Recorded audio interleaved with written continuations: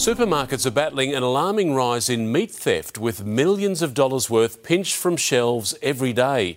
But experts say even in the middle of a cost of living crisis, it's not the needy and the desperate driving the crime wave.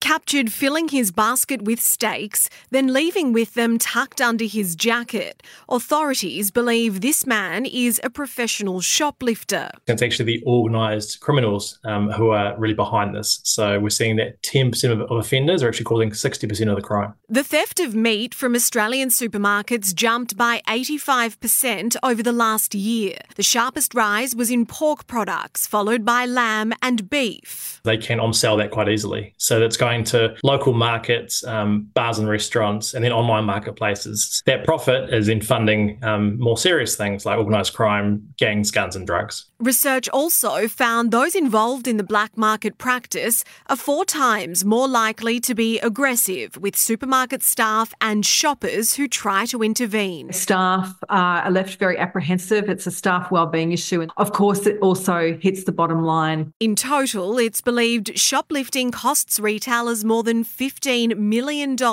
every day. New South Wales has been exemplary, along with South Australia, for introducing increased penalties. While authorities work to combat issues of theft, customers can also play an important role by only buying meat and other products from reputable stores. If you see a deal that's too good to be true, it probably is. Jodie Lee, 7 News.